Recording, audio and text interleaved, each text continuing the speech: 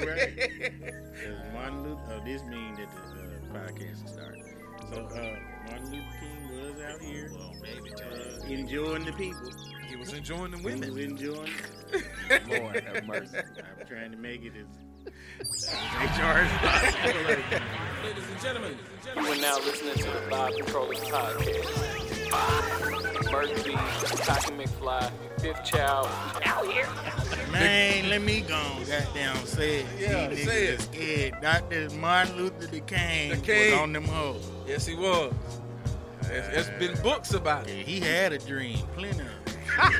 He was dreaming. Wet dream. Wet dream. Hey, I like it. Love dreams. That's right. I like it. Okay. You see how Chris Paul, your ass nigga, got down through that bitch. Hey, and guess what? It wasn't just with black women too. I know that. Yeah. Oh yeah. Look, he took some down through there for the cause. Yeah. I appreciate it. He did it. What better way to get back at the man? Exactly. What do you say? White folk, black folk, Jews and Gentiles. Jews and Gentiles, they can all get it. Boy said they all could get it. They all get the king. That nigga got his reparations. The king stroke. We bullshitting out here. We need to go and get our goddamn shit. Like he gonna come back and he gonna hunt all our black asses tonight. No. I heard We what you gonna get niggas said on the podcast. It was the truth, but you need to shut your mouth. I don't get no sleep anyway. Fuck it. Okay. Come on, bro. Anyway. Look, man, welcome to the Vibe Controllers Podcast. We appreciate y'all tapping in with us, man. Episode 46. I go by the name of Cocky McFly. Across the table from me is my brother, Merc B. Wiggins. Merc, say hey to the people. I like what you did this week better than what you did last week. Thank you so much. First of all, don't cut me off. Please, don't do that shit. Oh. You got it bad. Don't do that. Do not cut off greatness. You shouldn't do that.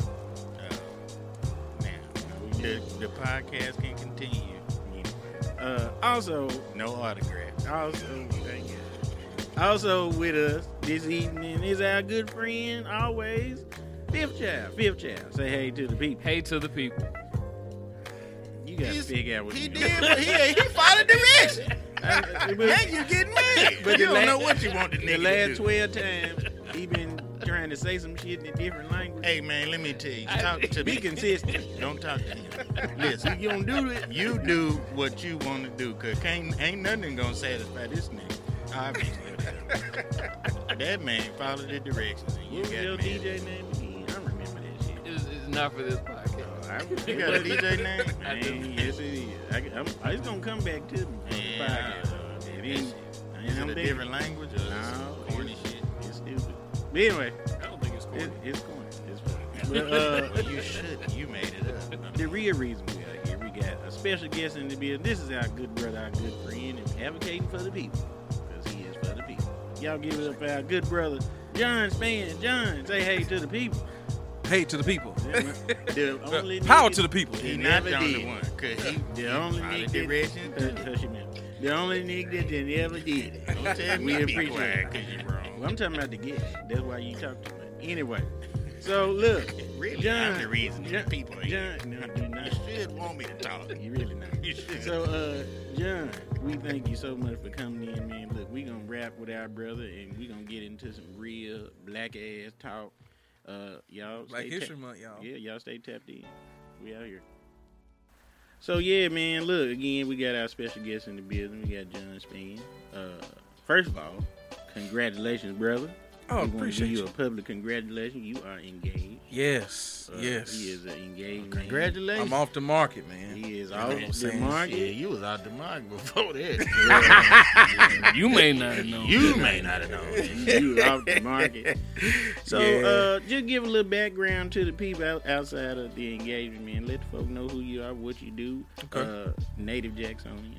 Well, now actually, By way of by way of Columbus, yeah, Mississippi. Yeah. I remember you too. North 662 in that hoe. Already. That's right. That's right. So, actually born in Tuscaloosa, Alabama, but raised in Columbus, Mississippi. Was there till 1997. Boy, you destined to work with black people. Was there till 1997 till my dad passed away. He was a politician, local politician there in Columbus, long time city councilman, and like I think he did like circuit court judge or something like that. Anyways, moved here. My mom went to Murrah, graduated. She from Jackson.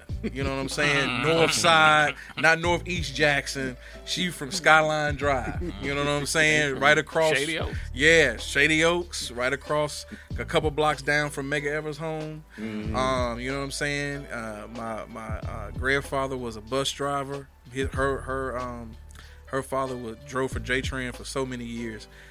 He retired now. He's been a long time preacher, but he wanted to retire and move out of Skyline, move to Clinton. So he got him a nice piece of land in Clinton, Mississippi. You know what I'm saying? But Still Hines County. Yeah, still Hines County. But I moved to the Jackson metro area around 97, 98, and be real with you, my mom put me in private schools. You know what I'm saying? I was in private schools when I was in Columbus, so she didn't want to do anything different. So I ended up graduating from St. Andrews Episcopal School, went to Mississippi State, and when I came back home, I stayed with my mom for a little bit, and then I got on my feet and everything, and I moved to Jackson.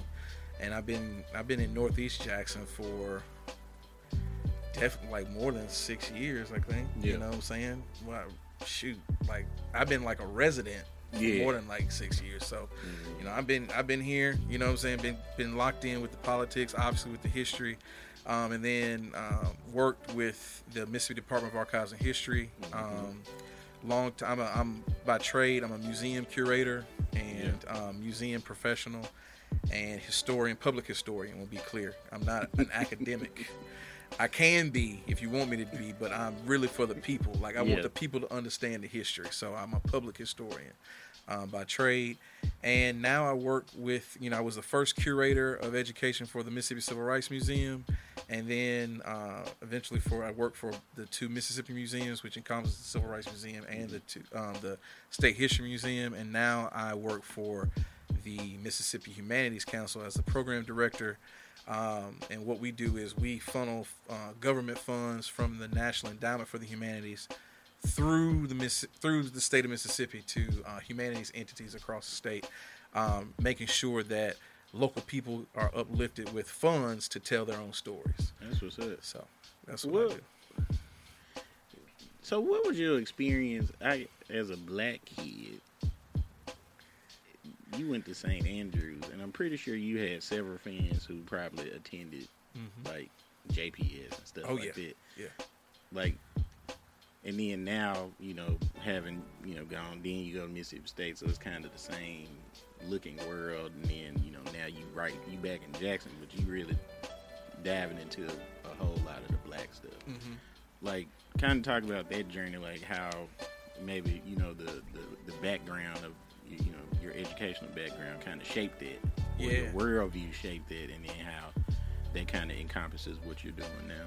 Well, I will be the first one to say that my dad, may he rest in peace, really put that blackety blackness in me, because when he was living, like he literally had a Mount Rushmore painting, and he put it in my room, but it wasn't the white folks.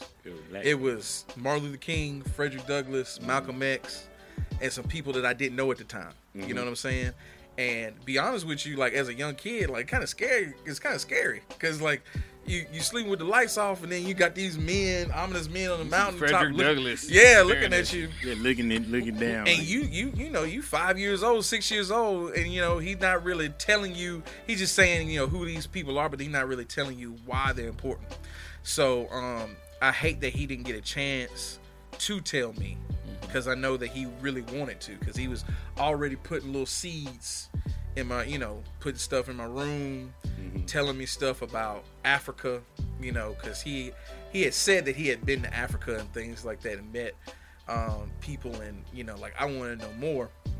But like as a 6-year-old, 7-year-old, this thing is too hard to comprehend. So anyways, fast forward, as a young child going to a private school, and you're like 7, 8 years old, and you're around white kids, it wasn't necessarily that bad. You know what I'm saying? And we were living in Mississippi and going to school in Alabama. It's crazy. You know what I'm saying? My mom actually is a doctor of pharmacy, and she worked at the VA hospital in Tuscaloosa. So anyways, it wasn't that bad. Now, the thing, when it got bad, when it got crazy, was when we started moving into, middle school, high school. And, when we moved here, y'all may know St. Mary Church, Catholic Church, behind Provine. Yeah. So the first private school I went to when I moved here is 3rd grade. It was St. Mary Catholic School, and I was with a whole bunch. There was nothing but niggas, nothing but black folks. You know what I'm saying? And that was the first time I had black teachers too, and I loved it. You know what I'm saying? And not only that, the reason I loved it is because I felt like they really cared about me. You know what I'm saying? And then also, some of the teachers knew my mom well, and they had grew up with my mom. Yeah. You know what I'm saying? So, like, they're like, oh, Sheila is back home with her kids. She's going through a hard time because her husband died. Like, I'm going to make sure that John and my sister Christina are taken care of. So I felt the love there. Yeah. And then immediately after that 3rd grade year, we went to a, evangelical Christian white school. I ain't going to call it out, but it was in Clinton, Mississippi. And that's when things started to change, man. Like, I knew I was a smart kid, never was told nothing different. You know what I'm saying? When I was in white Catholic schools in Alabama, I was competing well, A's and B's with across the board, right? And so I didn't know anything different. Never saw a C in my life. Going to this school, and these white kids, they starstruck that I made all A's. And I'm like, what you talking about? Like, the black kids I went to school with, they was making all A's, you know what I'm saying? Yeah. So, I ain't never went to school with no dumb folks, especially at private schools, but went to this school, and you had kids making C's in English, and we in 4th grade, C's. And so that's when I really saw the racism. Because it's like, how did you make that? How did you do that? What did you do? And then on top of that, then there was some people who were just less fortunate, who were white, and they didn't believe that I belonged where I was. You know what I'm saying? They felt like I was a affirmative action thing. You know what I'm saying? Instead of my parents couldn't afford this stuff. You know what I'm saying? So you got a little scholarship money. Yeah. We trying to DEI this place up, And then when the grades came out, then they was looking stupid. So it was hard then. I didn't understand it. I was a young kid. I was in 5th, 6th grade, and I thought these white kids were my friends. And then when grades came out, they turned on me. And then what really messed me up is when this school only went to 6th grade. And so my mom, wanted to put us, keep us in excellence. She wanted to go to the private schools. Again, this is my mom. So she sent me to go look at JA. She sent me to go look at another school. And I'm thinking I'm going to JA this whole time. And thank God I didn't go. And next thing you know, she did a pivot, and she was like, you can go to this school and take this test. And it was St. Andrews, and I took the test the same day, and then they told me the same day that me and my sister had got in. And so the next day I go to school, and they were asking us, it was 6th grade. It was like, friends like, hey, where y'all gonna go to school 7th grade next year? And kids was gonna stay in Clinton and go to public schools and stuff, because this school didn't go to 6th grade at the time. And I was like, oh, I'm about to go to St. Andrews. And nobody wanted to fuck with me. None of the white kids, they was like, how the fuck did you get into St. Andrews? And I was like, and honestly, I did not know shit about St. Andrews other than my mom said, go take this test. Yeah. I didn't know nothing about it. Only thing I knew was JA, because I had went to their basketball camps and stuff like that. And my mom's beautician's daughter had been one of the first black girls to graduate and do well at JA, and she played basketball and stuff and went on. So that's how I knew JA, and I didn't know nothing else. And these kids were like, my mom couldn't afford JA, or I couldn't even pass the test. How did you get in? And I'm like, what the hell is going on? I literally had friends stop talking to me, they couldn't believe it. So that was like the first like real hit of like some racism right there, like because I'm black and I didn't know how to take it. I really didn't know how to take it. Yeah. I remember my mom, you have 6th grade graduation. She got me a limousine and wanted to take me and my friends to the after party. Your mom was with the shit. She was. She wanted to let them white folks know. Right. You know what I'm saying? That's what she was. I'm finna stun on y'all. I'm finna show y'all what I can do for my baby. And they were so fucking jealous, man. Yeah. They didn't want to ride with me. That the black kids with me, that was cool. But like I thought I was friends with everybody. But we'll ride ourselves. Well, my mom's gonna take me. Oh, okay. Oh, okay. Well, you ride in that raggedy Buick. It's fine. Nothing wrong with it, but what I'm saying, I was like, I knew what it was. It was because I felt like it was a little racist. I don't think they was hating on me. I think it was because like if it was one of the other kids who was white and popular or whatever, and they had a limousine, they say, hey, everybody can ride with me. They'd all be in there trying to, pack up in there. Yeah. But anyways, so really that was like the bulk of it. You know what I'm saying? When I went to St. Andrews, I really found a good group of friends that are still my friends now. Like they're gonna be my groomsmen and at my wedding, and we've been long time friends. We in group chats and stuff. We've been tight since 7th grade. White and black, definitely hit some racist stuff at St. Andrews. I ain't gonna lie about that, but it was not like the stuff I had in Clinton. You know what I'm saying? And then other folks I saw went through some racist stuff that we had to like stand up for each other. You know what I'm saying? And make sure that they knew that we weren't about to just like let that go under the rug. Like either you got to deal with this, or you got to deal with all of us, kind of thing. And then you fucking with black people with some money. You know what I'm saying? Like you fucking with black people with money. You fucking with black people with a lot of influence. You got folks who I went to school with senators' sons and representative daughters and things like that. You're just not gonna just fuck around with their kids. Yeah, that's a different level of, and we was kind of talking about that a little bit. Just the different levels of blackness and black folk in Jackson.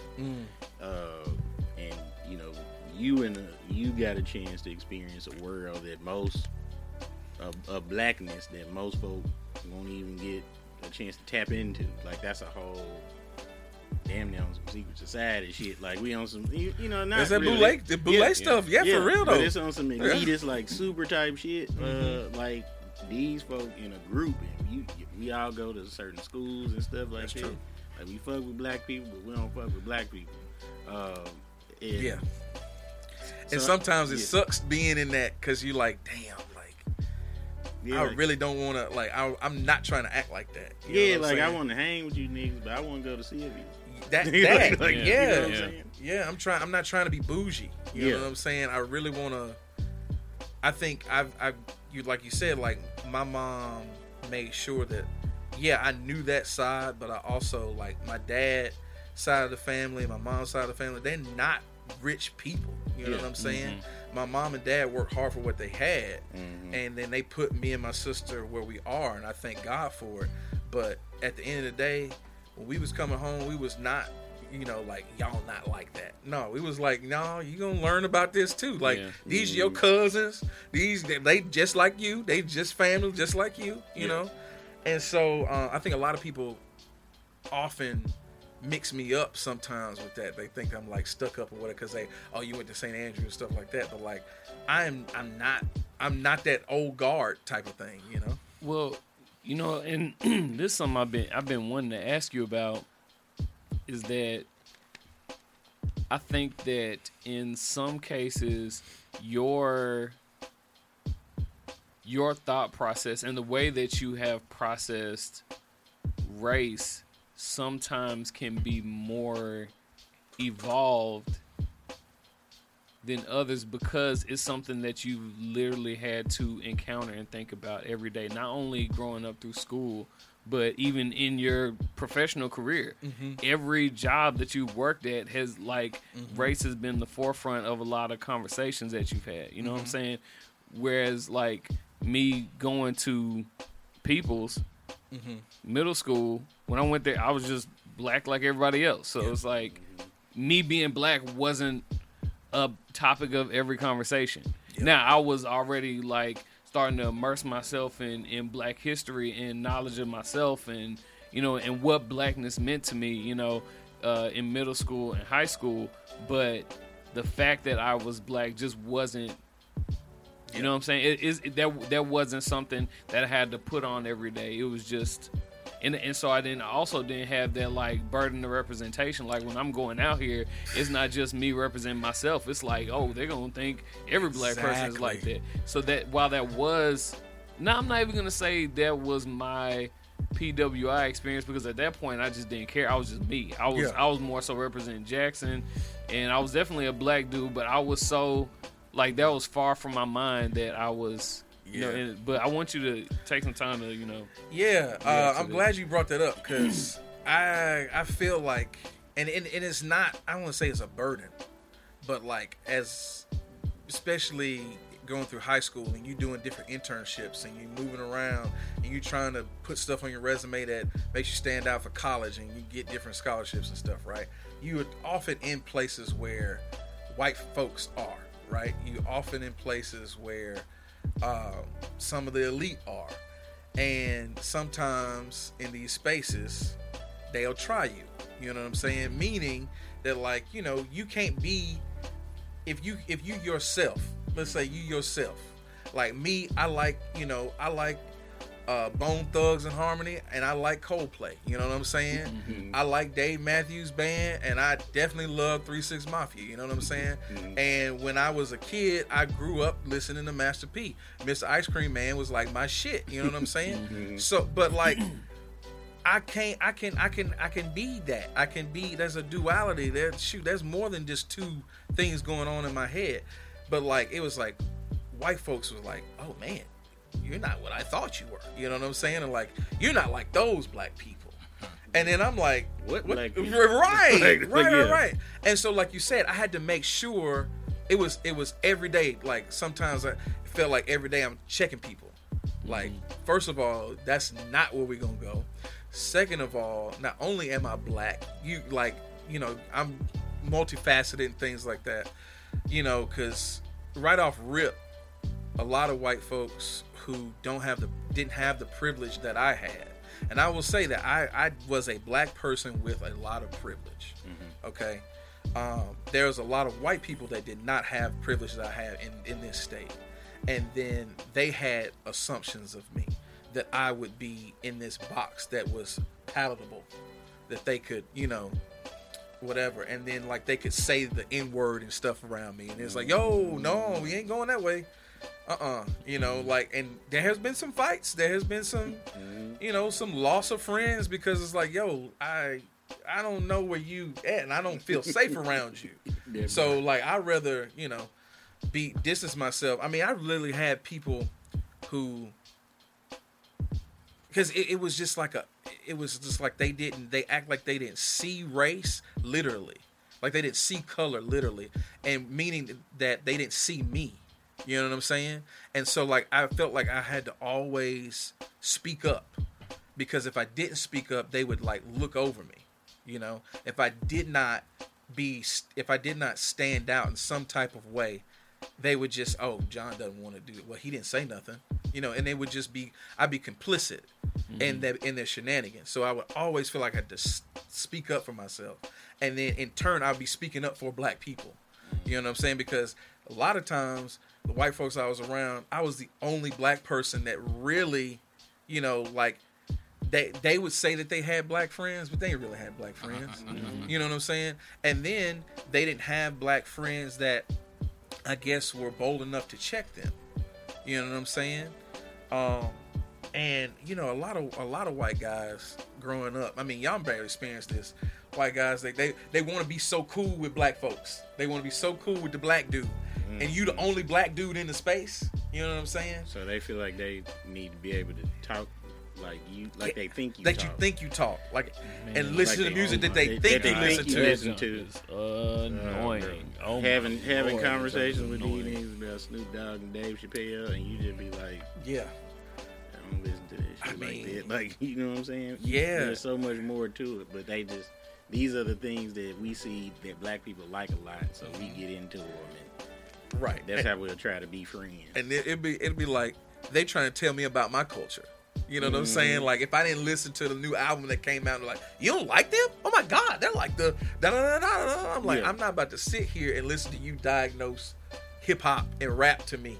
Like, I'm not about to get your. I don't care. You know. Yeah. So that stuff was annoying. You know, and y'all, like you said, y'all have experienced it a little bit, but like, I felt like every day I had to speak up for myself, and I had to be, I had to be always on my toes and think outside the box, because I just hate to say it, like, you know, like a lot of times I was the only, like my grandmother always say, you the only fly in the milk, boy.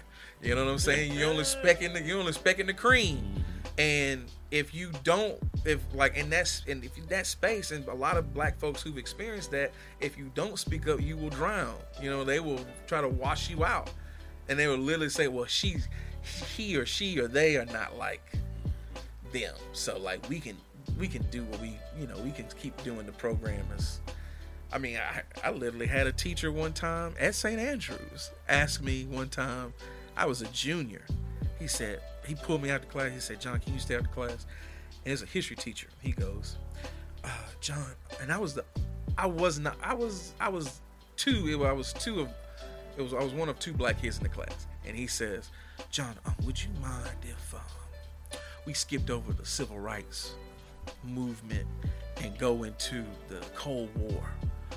I just think it'd be kind of time consuming if we do both. Bro, you gotta be freaking kidding me. He pulled me out always in class like I was a spokesperson for the Black Coalition. You know what I'm saying? He's like, John, what do you think? What's your opinions about blackness? What do black people think about this? But like, he pulled me aside and he literally said, I want to skip over the civil rights movement. How would you feel if we just moved to Cold War? And I had to literally tell this man how to teach his class. I'm like, I know for a fact you can teach the civil rights movement and the Cold War at the same time, because it happened at the same time. And I'm literally telling him how to teach his class, right? And now I'm a cool dude, so I told him how I felt. He didn't skip it. Let it slide. He pulled that same shit with my sister the next year, and Christina went to Dean of Students and got his ass fired. Right. Two weeks later, he was gone. 2 weeks later, he was gone. She about that ass. She about that. Now, see, now I told him how. Like, if I tell you how, you give me a space to talk, and I tell you how I feel, and you do what I say, I'm not gonna trip. I'm not gonna snitch on you. You know what I'm saying? Like, fine. But she was like, yeah, I'm going to tell you how I feel, and I'm going to snitch on your ass. Right. But he deserved to leave anyway, because, like, what the hell? Like, come on. And you know what? I've noticed that as somebody who is an avid fan of Jeopardy, like, I love Jeopardy. When my son was first born, he would lay on my chest, and we would watch Jeopardy. He was like a few days old, you know? And so, and I always noticed that, and this is a good segue into, like, really talking about Black history, but Western academia is just very Eurocentric. And you can ask these Jeopardy contestants about the 13th, ruler of Spain and his ex-wife's third child's middle name. And they can tell you all this stuff. Or like about different authors and books, and I mean down to everything. But if you ask them something about like 20th century, like African American, they don't know anything. Right. I mean, like, basic stuff. I'm like, oh, so y'all just don't know. I mean, these are folks like, you got $80,000 on Jeopardy in 2 episodes, and they ask you a question dealing with niggas, and you have no clue. Niggas from 10 years ago. Right. And you don't know anything. Last year, niggas, like pop culture shit. Yeah. You just pop up you on your don't know phone. nothing. You tell me you don't know anything about Black folks. Yeah. And that just always baffled me. And I'm like, but you know what? How surprised can I be? Because even in my, predominantly Black school district, we learned about 3 people. Yeah. And we only learned about them in February. I was actually recording a Token Talk podcast the first time I ever heard the name Vernon Damer. And you were the person who said it. Yep. And I was like, Vernon I was like, who is Vernon Damer? And I had to look it up. Yeah. And I'm like, this is a dude from Hattiesburg, man. Yeah. Was it Forest County? Forest County. From Forest County, did all this stuff and all this amazing work, and I'm like, I'm in my at this point late 20s, early 30s, never even heard of this man. And see, they want you to not know about him. You know what I'm saying? They don't want you to know about any of these people. Yeah. Could they kill? That's and obviously they've given a new name to all of this stuff in academia. You know, called it CRT now. Yeah. And so, you know, they passing all this legislature in these different states to not teach it. They only tell you, as far as, I mean, even the 3 people that they talk about every year in the same month, even the knowledge of those 3 people is diluted. That's true too. Thank you. They tell it's the same way they talk about Jesus. They only tell us the palatable version of Christ. Preach. They never talk to us about the Jesus that came in the synagogue flipping over the table. There you go. Right. They don't want you to know that the real Christ. Yeah. That wasn't going. Or that he was that not. wasn't going. That's the one who walked on the water. Right. Or He that, said, "Turn the other cheek." Yeah. or you know, if to more truth, or they don't want you to know that Christ was a man of color. Yeah.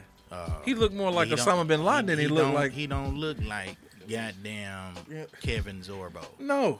That's not who he looked like. Fabio. Or Fabio. Lord have mercy. You know what I'm saying? You know, If I get to heaven and Jesus look like Fabio, He's like Kevin Nash. I'm gonna be The only blue-eyed, blonde-haired man. You in your bag tonight. You talking about? I gotta give you talking props. about mad? I'm gonna be like, nah, fuck this. What other though? Like This the wrong gate right here. Boy, This ain't these not the gate. These not the I can't unsee. These not the gates of pearl. Jesus Not the looking pearl like gates. Diesel now. I can't unsee it. But these But white, it goes back to your point Uh-huh.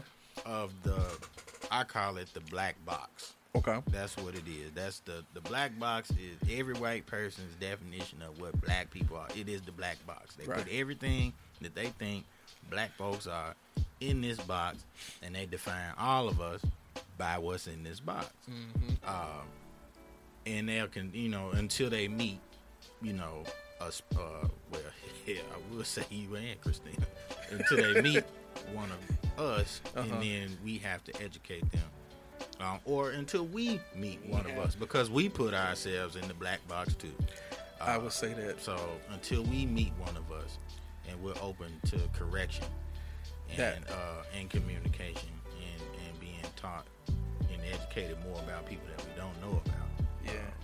Because I'm glad you brought that up, because sometimes I don't realize how much I know, and I'm not trying to like pat myself on the back or nothing like that. No, but like my fiance, knows a whole bunch of shit. I mean, like she's a public historian herself, and been in the New York Times twice and the BBC, CBS. Like she more famous than I am. Like she worldwide. Folks from England writing her. You better pop her shit. Yeah, that's my fiance. Right. That's my woman. Pop Shit. her shit for You know what her. I'm saying? And Jay-Z. sometimes she'll be Hey like, man, you on fire tonight? Hey, you got it. hey, you know what? I was listening to Young, Gifted, and Black on the way over here by Jay-Z. So, I'm feeling it. He warmed up. I've warmed up. But, she sometimes be like, oh, John, I didn't know that. And sometimes I'll be like, because I'm like, you don't know that? Like, she'll be like, John, don't look at me like that. I love to learn, and so I have to realize that, like, not this information, like you said, ain't privy to all of us, and it should be. Like, Vernon Damer should be not only a Mississippi hero, but a national hero. Like, we starting to pick up more about Medgar Evers and Fannie Lou Hamer, right? We starting to pick up more information, even about Malcolm X and Martin Luther King, that they're not who they say they were. You know what I'm saying? Martin Luther King wasn't just passive, and Malcolm X wasn't just a militant. You know what I'm saying? There's so much more to those men, and I'm glad we learning more about it. And there's more TV shows about it. There's more research done that is, I guess, made in a intriguing way to make people want to learn. Because that's another thing. History can be boring. And I understand, sometimes, oh, man, that's just boring. I get it. And it's up to us as public historians and whatever, educators, teachers, to make it in a way, like, make it relatable. You know what I'm saying? Like, especially when you bring these youth into museums, first thing, they own their phones. This is be real. They own their phones. White, black, whatever. It ain't no disrespect. That's just the culture. That's just what we living in. Yeah. Everybody on their phones. If you make it to where it's exciting for them to connect, if you make it to where they got no choice but to put their phone down to have fun, to pick up what you're putting down, you got to think outside the box.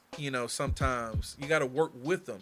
A lot of these kids now, like, people want to throw them away, but they want to learn just as much as we did when we was growing up, but it's not put to, things change. The way we educate ourselves change. The way I was educated in high school, where we were educated in high school, is different now. It's a whole bunch of computers and things like that. And so if we turn that education around and bring them in a way that's like more intriguing and exciting, I think they'll be more interested in their own history. Because it can be hard. Like, let's say you talk about slavery. Like, I was at my own church, right, yesterday. We did a Black History program, right? And we did a Black History play that was tied into faith and religion and stuff. But beforehand, we had somebody get up and just talk about slavery. And it was just dead. The spirit just left. You know what I'm saying? And I understand what they were trying to do, and I get it. Like, put some context why we're here. But kids want to know, what's the future? You know what I'm saying? Where we going? We don't want to just talk about. These kids know about slavery. You know what I'm saying? But why we gotta stay there?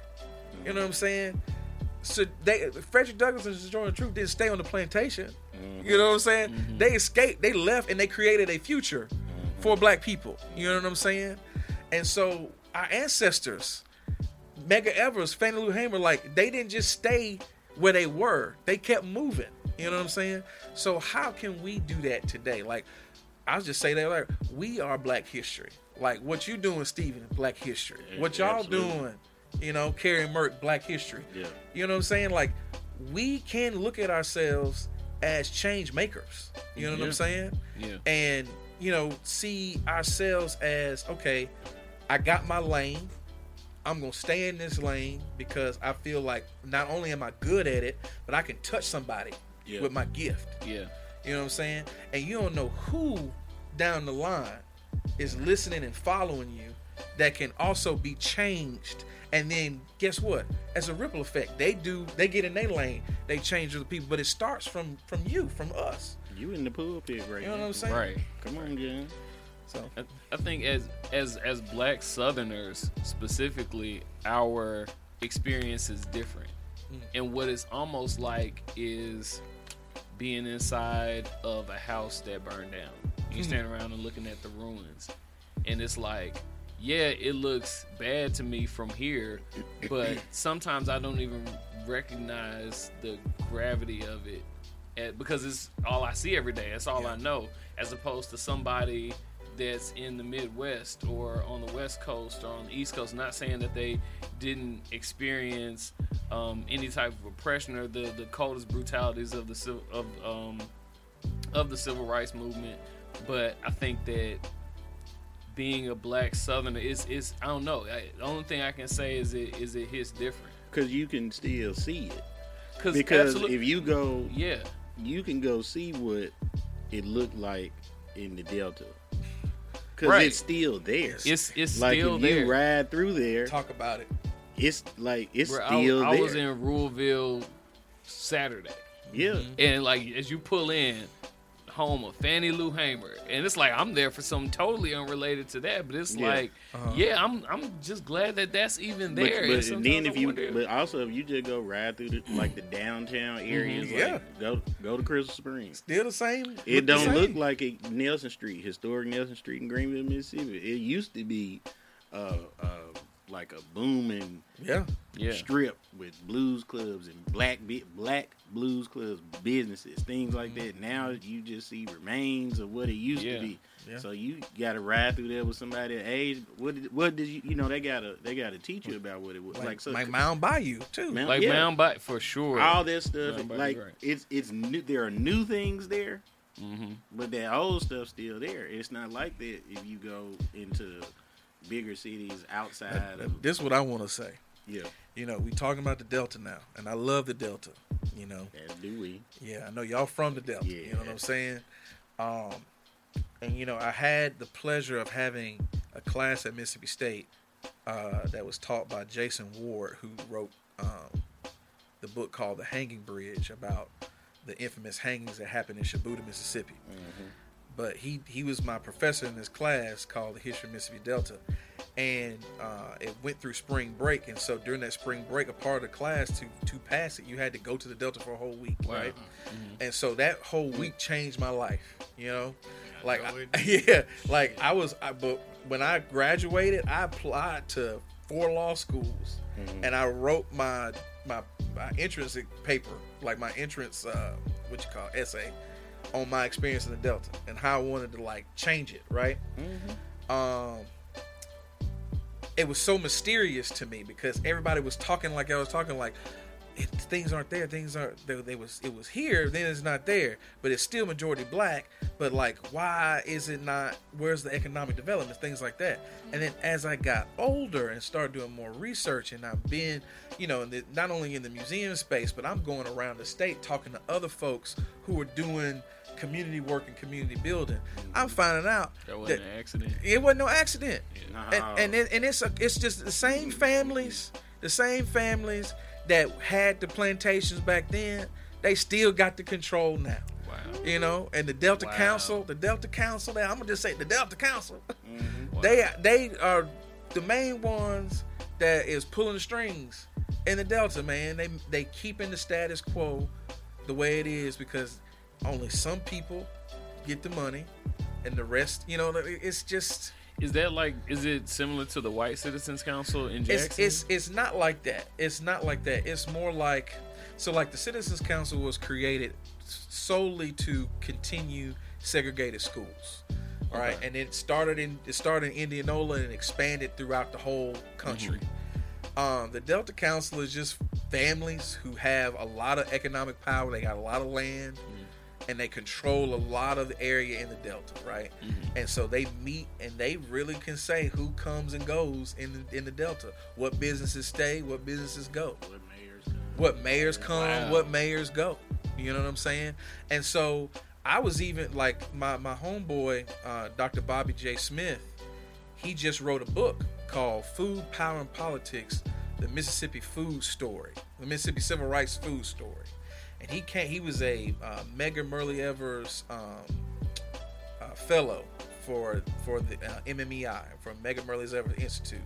Came down here in Mississippi and during his doctoral candidacy at Cornell, and worked on food policy because he's a farmer and stuff by trade, and he's also a sociologist and things like that. And he saw how the food blockade, the Greenwood food blockade in 1962-63 continues until 2023. Man, that's freaking crazy. It's still a 2024. But like, still a food but basically how he's saying how food was used as a weapon during the civil rights movement. Basically, they used food to say, hey, this is, even though you getting this free food from the government, this is your subsidy, that we gonna hold it from you if you sign up to vote. Wow. Yeah, they starve people for registering to vote. Wow. And they continue to use food as a weapon in the Delta now. There's no freaking way. Well, healthcare now. Healthcare. That's because you see all the hospitals shut down. Areas, they shutting down. So now healthcare is being used as a weapon. That's true, but so there's no really fresh fruit grocery stores, fresh food grocery stores there. It's a food desert in that fertile land. Right. Where the man, Where wow. you can grow everything. Go everything, but you got to go to the Family Dollar to get Right. Family Yeah, Dollar get Dollar some General. produce. Yeah. Because your nearest grocery obviously- stores are Walmarts, and the Walmarts are miles away. And you dealing with people yeah, who are City. in Yeah, like for real. poverty-stricken areas. Right. where they if can't you afford outside. the groceries. They can't afford the groceries. They can't afford to get to the place to get the groceries. Exactly. And so now you have these convenience stores that are popping up. So that's why you see a Family Dollar and a Dollar General in every neighborhood. Yeah. Selling unhealthy Right. produce and or whatever. and then like stale bananas and, Right. and oranges and stuff. Which all of that stuff is coming from leftover produce from the grocery store. They not selling it no more. And so Right. they It's send cold. that stuff to Yeah. the Family Dollars and the Dollar But General. also, shout out to organizations like Delta Rides, Uh-huh. which is a great organization. in Yeah, I Delta just found who- out about them. And what Yeah. they do is provide transportation for, mostly elderly folks within those small towns in the Delta where they still need to go into the city to get medicine. So shout out to those types of organizations. It's people out there that are still trying to do the work Most definitely. to help them folks. There's Happy Foods Corps with Yeah. Robbie Pollard, and he also helps with Delta Fresh, Mm-hmm. which is basically a food coalition where Yeah. they got farms where they raise fresh produce and have folks come and pick their own greens and stuff like that, and they educate the youth on how to grow their own fruits and vegetables to Yeah, man. feed themselves. And that's like a prime area in the state of Mississippi, and that is full of potential and specifically money. But it's predominantly black, and so if you make the area prosperous, the black people become prosperous. That don't equal. Right. So we got to find a way to make the area prosperous, but keep the black people still. But you see what they doing? What they took the grocery store away from? From what's- right there, what's- off the frontage road, right there. But- ain't you got to? They finna make it to where them folk got to drive to Clinton. Yes. Well, if you over there by Mega Evans, Kroger on 55 is far. It is. If you ain't, if you don't have ample transportation, and you got to get over there. But think about this. Yeah. And If you you just only can go at a certain time. And 'cause the most J of the time, J if train you ain't working- going over there. That's what I'm saying. If you're working, you can't go via J train right, because you at work. right. And so How you gonna at the carry all them groceries? Yeah, how you gonna carry all them groceries? And So God at the forbid they time- frozen too. And at the time in which you can try to get over there, you go to J train. And you can't do Instacart because Instacart don't come to them neighborhoods. Mm-hmm. So Them people who need to go get groceries don't know nothing about no damn Instacart in the first place. well, I'm just making the point that it's very difficult for them to be able to get what they need to get. So they can't. Again, that's another tactic. Yes. Those places don't deliver in areas of need because those are considered to be high crime, poverty areas or whatever. So they're not bringing anything over there to those people. Yeah. And so you just the stuff is happening right in front of us. We can't be oblivious to it. And we all got a part to play.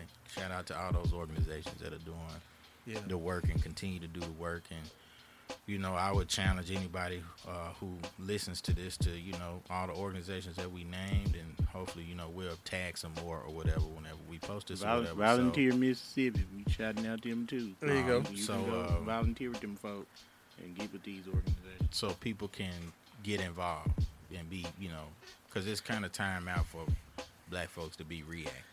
I mean, And the Broward Arts Center. being and saying that, volunteers with. black people been reactive for a long time, and the Democratic Party been reactive for a long time. We need to be on the offensive. Yeah, I know. We need. That's a whole I nother know, podcast I know. right there. But we as black people need to. Sorry. I know. God damn. But those organizations that we just mentioned, there are black people at the helm that are really trying to, utilize their gifts to just help. It don't take a lot of money to organize. And that's the main thing that we should learn from our history is that our people did a whole lot with nothing. Bro, it was students. Even if we talk about like some of the major players in the civil rights movement, They like was 18, 19. bruh, Yeah, I mean, Martin Luther King was like 20 something right? when he really got on. He wasn't 35. David Dennis' dad and them was like 18, 19. Bruh, They these are wasn't like college, like they wasn't fresh like out of 45. high school, like they fresh was out of high like school. kids. They was Right. kids. Medgar Evers, he investigated the Emmett Till murder, Emmett Till lynching, like right after his graduation from Alcorn. Like he went to work with T.R.M. Howard in Mount Bayou, and then in 55 is when it happened, when Emmett Till was killed, and he and T.R.M. Howard were helping to house witnesses, and Medgar Evers was actually doing investigative work, getting notes for the NAACP, and then that really catapulted him into him being the first field secretary for the NAACP for the state of Mississippi. So, like that, like you said, you don't have to wait your turn. A lot of older people have said, well, you got to pay your dues, son. You got to pay your dues before you get in here, especially with politics. Nah, if you want to shake some shit up, man, go. If you got the vision, God put it in your heart, you ain't gotta wait, because the longer you wait, that's the longer somebody else gonna jump in front of you, the longer your vision is not going to be realized. So you just gotta get in there and do it. You know what I'm saying? How many times did people tell you, how, I don't know, Steve, you probably wait to do this? You know what I'm saying? I know you said that your family had kind of had pieces and had the same mindset at one time to buy this place, and then they all backed out. And what if you had backed out? You know what I'm saying? I definitely had coworkers. As I'm like, you're not gonna have insurance. Like how are you sure? Because this pay, you might just That want pessimistic energy. And man, if you only understood like where I'm at in my faith now, it's in a very interesting place, because it's like, if God put something on my heart at this point, it's like, oh, it's already been decided. It's already, the provision is already there. So I'm like, I'm not even in the driver's seat anymore. I'm just like, all right, where we going? Yeah. I'm gonna kick my feet. But that's also a condition too. That's how that's how they're conditioned to think. Oh well, I gotta keep this job to make sure I got insurance, or I got a good decent job. Like, I'm not even thinking about like something bigger than myself or my dreams or anything like that. Yeah, it's just like I'm just stuck in this place, and then when somebody else is doing what I wish I was doing, instead of encouraging them, I'm gonna try to talk them out of it. Like, oh, Steve, don't do that. Like you said, it's wild, bro. And I don't even blame people anymore for that sight or that thought process, because you didn't get the vision. Yeah. Like how I can't blame you for what you don't see. It wasn't put in front of you. It wasn't put on your heart. So it's like that's so true. And I think like I've experienced this, and have like family members. Not my mama. Now my mama gonna always ride for me, but like had other family members be like, I don't know, John, probably shouldn't do that. I don't know, John, probably shouldn't do that. And it hurt. But when I go home and I think about it, I'm like I can't be upset with them, because if you look at it, they not in the same lane. Like they're looking at it like, wow, that dream is very big. That dream is very big, and I don't want my loved one to get out and and get this big dream, and then it don't come to fruition. And I think, and that's how I started thinking about it. I don't want to, man, my family trying to throw me down, man. They trying to push me down. They want to protect you. They're trying to protect me, but like you said, not every dream ain't for everybody. And a dream is not one size fit all. You know what I'm saying? If Ralph Abernathy had the same dream as Martin Luther King, probably wouldn't have got done. You know what I'm saying? If Barry Rustin had been a different guy, you know what I'm saying, probably wouldn't have had to march on Washington. So like, you think about that, like, I think Denzel said it, and I like this quote. He basically said, like, God, like, dreams he said he had two things about dreams, but he basically said like if you have that, if you can see it already, God put it in your mind, it's already there. You just got to go get, like you said, you just be an autopilot and go get it. You know what I'm saying? Let God guide you there, because like for you to even come up with that in your mind is half the battle. Like for you to even come up with that in your mind is half the battle, because you know, if you think, you know, this metaphysical place and things and everything like that, like it all has to start in the mind. Like BAC did not start here, it started in your mind. And then you was able to take that into, you know what I'm saying, y'all's careers that you got.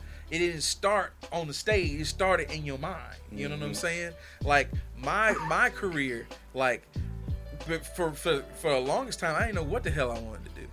You know what I'm saying? And I'm the biggest advocate for try everything.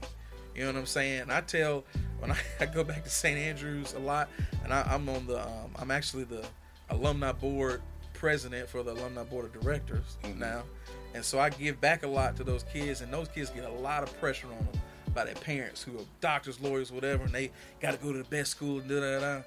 And I'm like, y'all, like, I'm telling you, like, you can say that you want to be an anesthesiologist your freshman year in college when you're at Yale. You don't know what the But fuck that means. that shit is going to change because life hasn't hit you yet. You are living in a bubble, okay? When that bubble breaks and you not relying on mama and daddy no more, and you seeing the world for what it is, you may switch up. You may say, you know what? I don't know. I may take on a life of service. I don't know how being an anesthesiologist is going to help change the world, how it's going to change my people. You know what I'm saying? I might want to be a social worker. You know what I'm saying? And you got to be okay with that, because your parents may say, I'm not going to be spending all this money just for you to waste your time on some major that's not going to make no money. Don't look, you got to do what's best for you, because what's going to happen is you're going to spend all that time being an engineer, and then you're going to graduate, and guess what you're going to do? You're going to quit your job anyway because you don't like what you're doing. Yep. I have friends to do that. Become whole engineers, making $100K out the gate when they graduated. 3 years later, they said, man, fuck this. I do not want to do this anymore. And changed their whole life around. Because they was trying to follow this mold that their parents told them that they had to follow.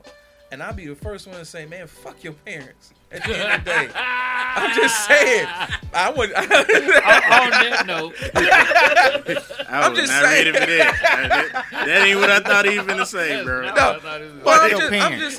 I'm the first one to say it. Not fuck them kids. Fuck your parents. But in a respectful way. you mom and dad.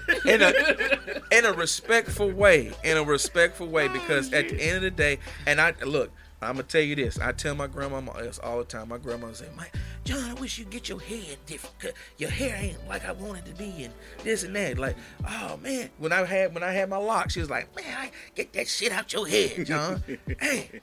And then, one day, I literally was applying for law school, and she was like, I don't know about you being a lawyer, man.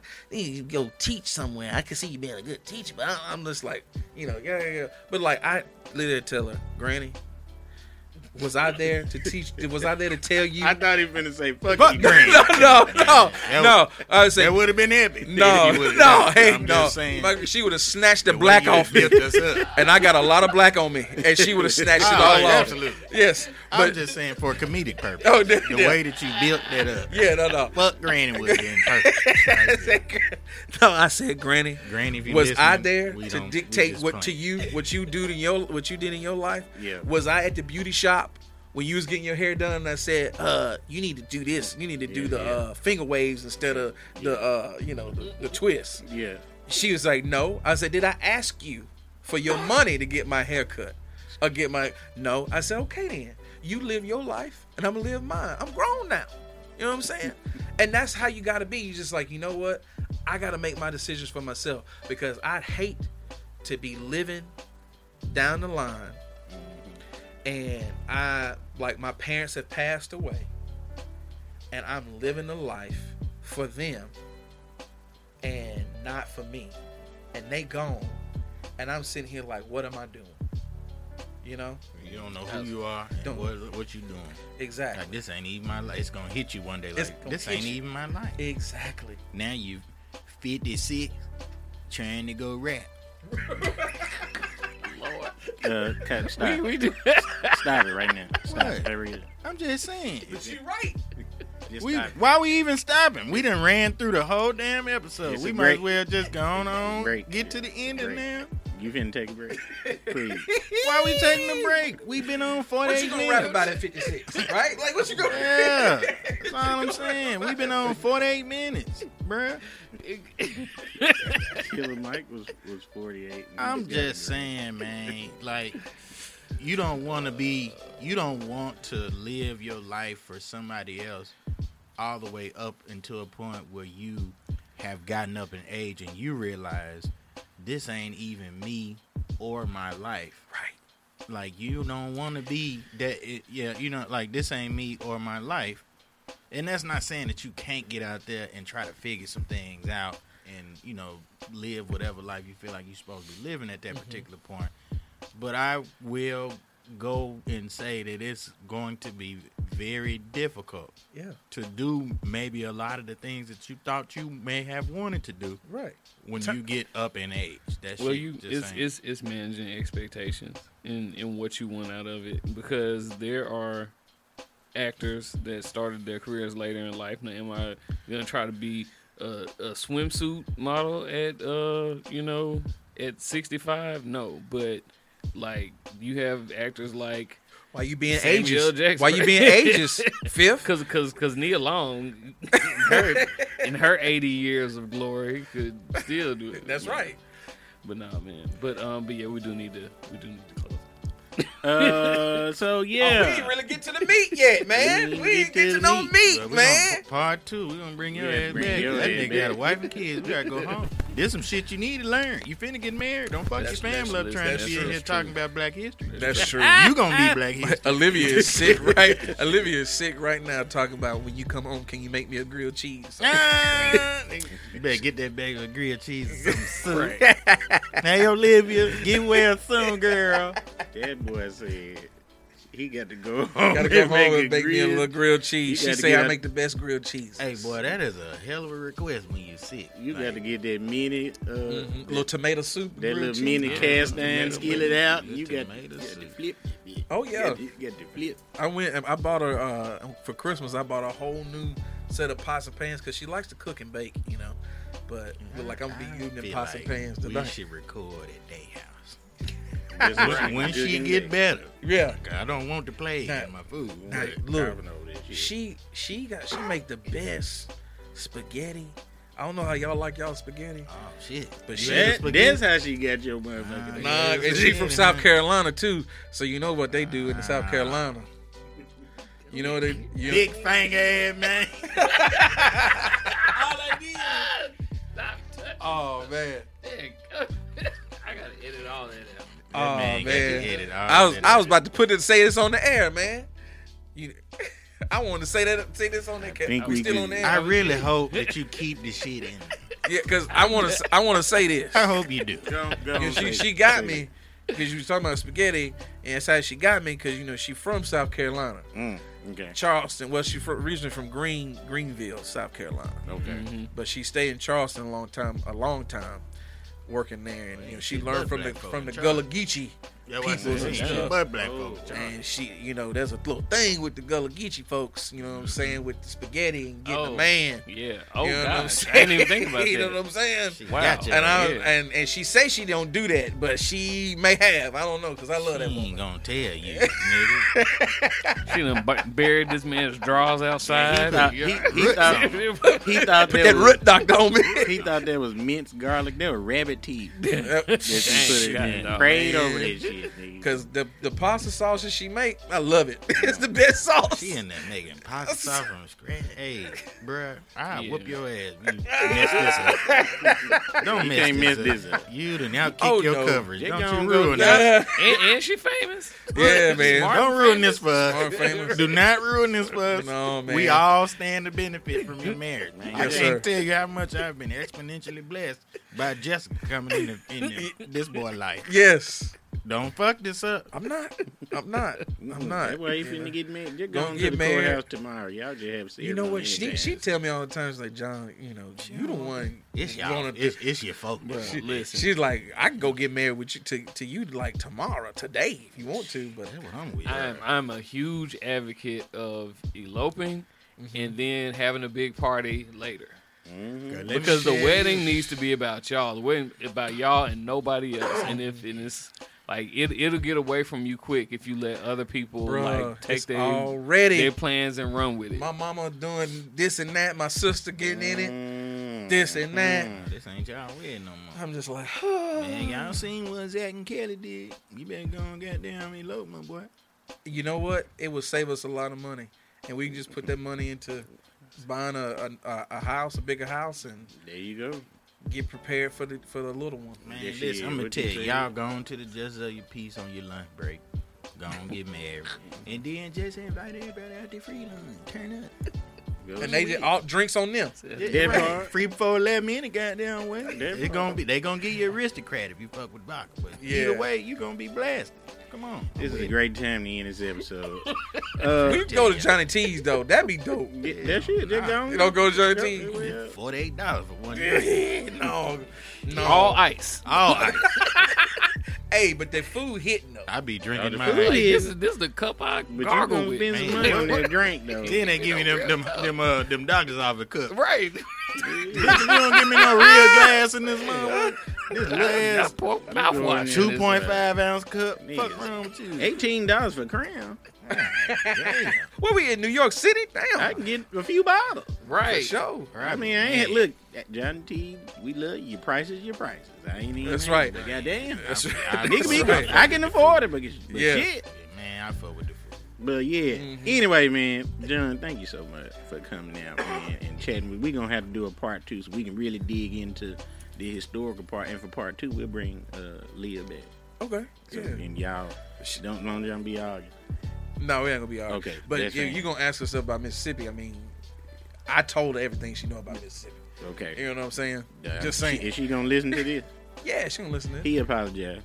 She knows the truth. That. The reason why she's in Jackson, Mississippi right now is because of me. Oh, okay. Your boy, she moved here because of your boy. Come on. Okay, Come on, she John. is a Jacksonian. She got a whole her license plate changed, her license changed. Yeah. Her So whole she got flued in. She got flued in.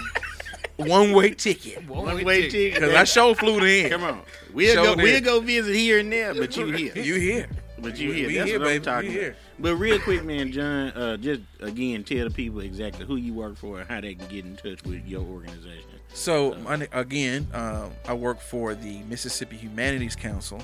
And what we do is we administer grants throughout the state of Mississippi, federal funds, But again, this is for humanities work, so history. We do work with libraries, museums, cultural sites. And if you want to, if you work for a town or something like that, and you want to uplift a story or an event that happened, specifically what's going on with Cottrell Street and West Point. West Point has a Cottrell Street Festival that uplifts the black history and the black excellence and that on that street, and how it used to be not only an economic hub for black people, but a hub for civil rights. You want to do something like that, the Humanities Council can help fund festivals like that. So get at me at jspann@mhc.state.ms.us, or you can just learn more about the Humanities Council at mshumanities.org. Awesome. Thank you so much, brother. Merk, what you got coming up? Just follow me. I know we pressed for time, but just follow me on social media. I got a lot of really big stuff, some stuff that's still not finalized, but it's on the way. So just follow me on social media and all that other good stuff. And you'll see me post about it. All right. Steve, fifth chair. February is closed. Meaning, don't ask me nothing. Don't ask me to attend nothing. Don't ask to do nothing at BAC. February is jam packed, full of stuff. So, but yeah, and that's a blessing.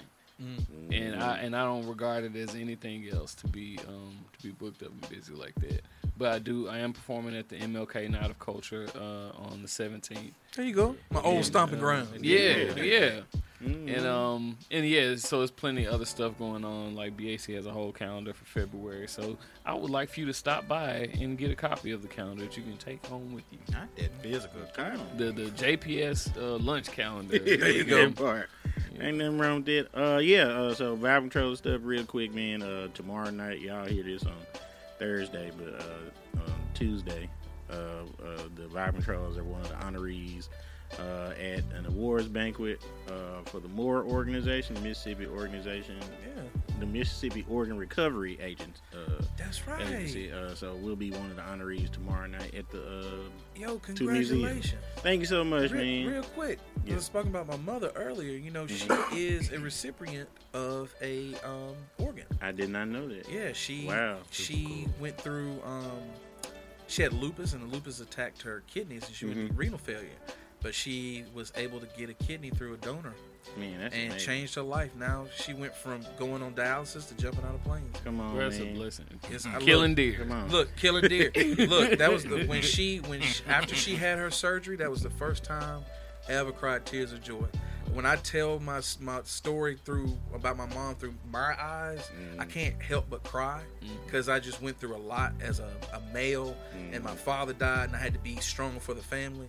But just seeing her, just her whole life change, it's a blessing. So, just great. I'm glad y'all are working with them because those donors are those organ donors save lives. Absolutely. And it changed lives. Yeah. So if you can and you want to be an organ donor, you want to learn more about being an organ donor, go look at Mora, MORA. Yeah. And, Yeah, I'm glad because I saw y'all on the billboard. I was like, them boys doing the shit. That's what I'm talking about. Hey, we blessed and highly favored.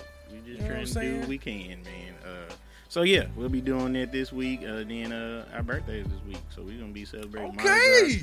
Our official birthday is this week, so we'll be celebrating this Friday. We'll be celebrating Mardi Gras. What we turning up at? We're gonna be on the coast. Oh, I ain't invited. No. Pull up on down there, man. We'll be on the coast. We'll be on the coast all weekend celebrating Mardi Gras the entire weekend, and then in Mobile. No, we're gonna be in Pass Pass Parade. Christian, Gulfport. We're gonna be in that area. Pass is what's up. But officially, get you an all-black outfit and pull up to Center Stage Event Center on February 23rd for the Nash Bash. That's Olivia's birthday. So oh well, no, you will not be. We're gonna be in Memphis. All right. We'll drink some for Moxie. you. Okay. Not a paid promotion. It ain't. But yeah, so if anything else y'all want to find out about what we got going on, because we got a lot of stuff coming up in the next few months, you can check us out on Instagram and Facebook. Go ahead, brother. I just want to drop 2 books for Black History Month. Go ahead, man. All right. So like I said, my brother, brother Bobby Smith, he's got a book out called Food, Power, and Politics. Let me just get the Food, Power, Politics. Yeah, Food, Power, Politics, the food story of the Mississippi Civil Rights Movement. It's a great story that talks about food being used as a weapon from the Civil Rights Movement here in the state all the way to present day. And then also a great book. I consider it the Bible for Mississippi Civil Rights. It's called Local People by John Dittmer. He's a white guy, but he did his stuff. He did his research. Okay. A lot of the local folks like Vernon Damer, Annie Devine, Aaron Henry, folks that you don't know, C.O. Chin, people that shot back, people like Dovey Hudson. These women and men, they was armed and ready. They wasn't no turn the other cheek motherfuckers.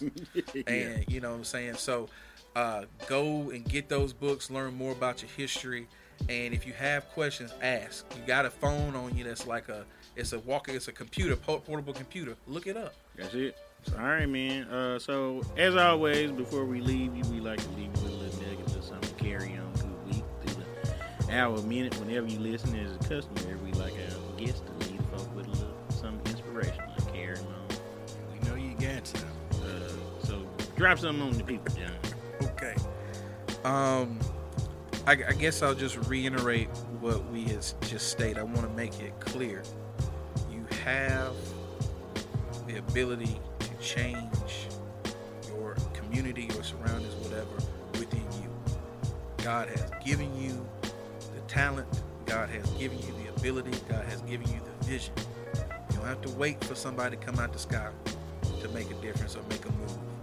You move. Yeah. Right? You move. You can inspire somebody else to move.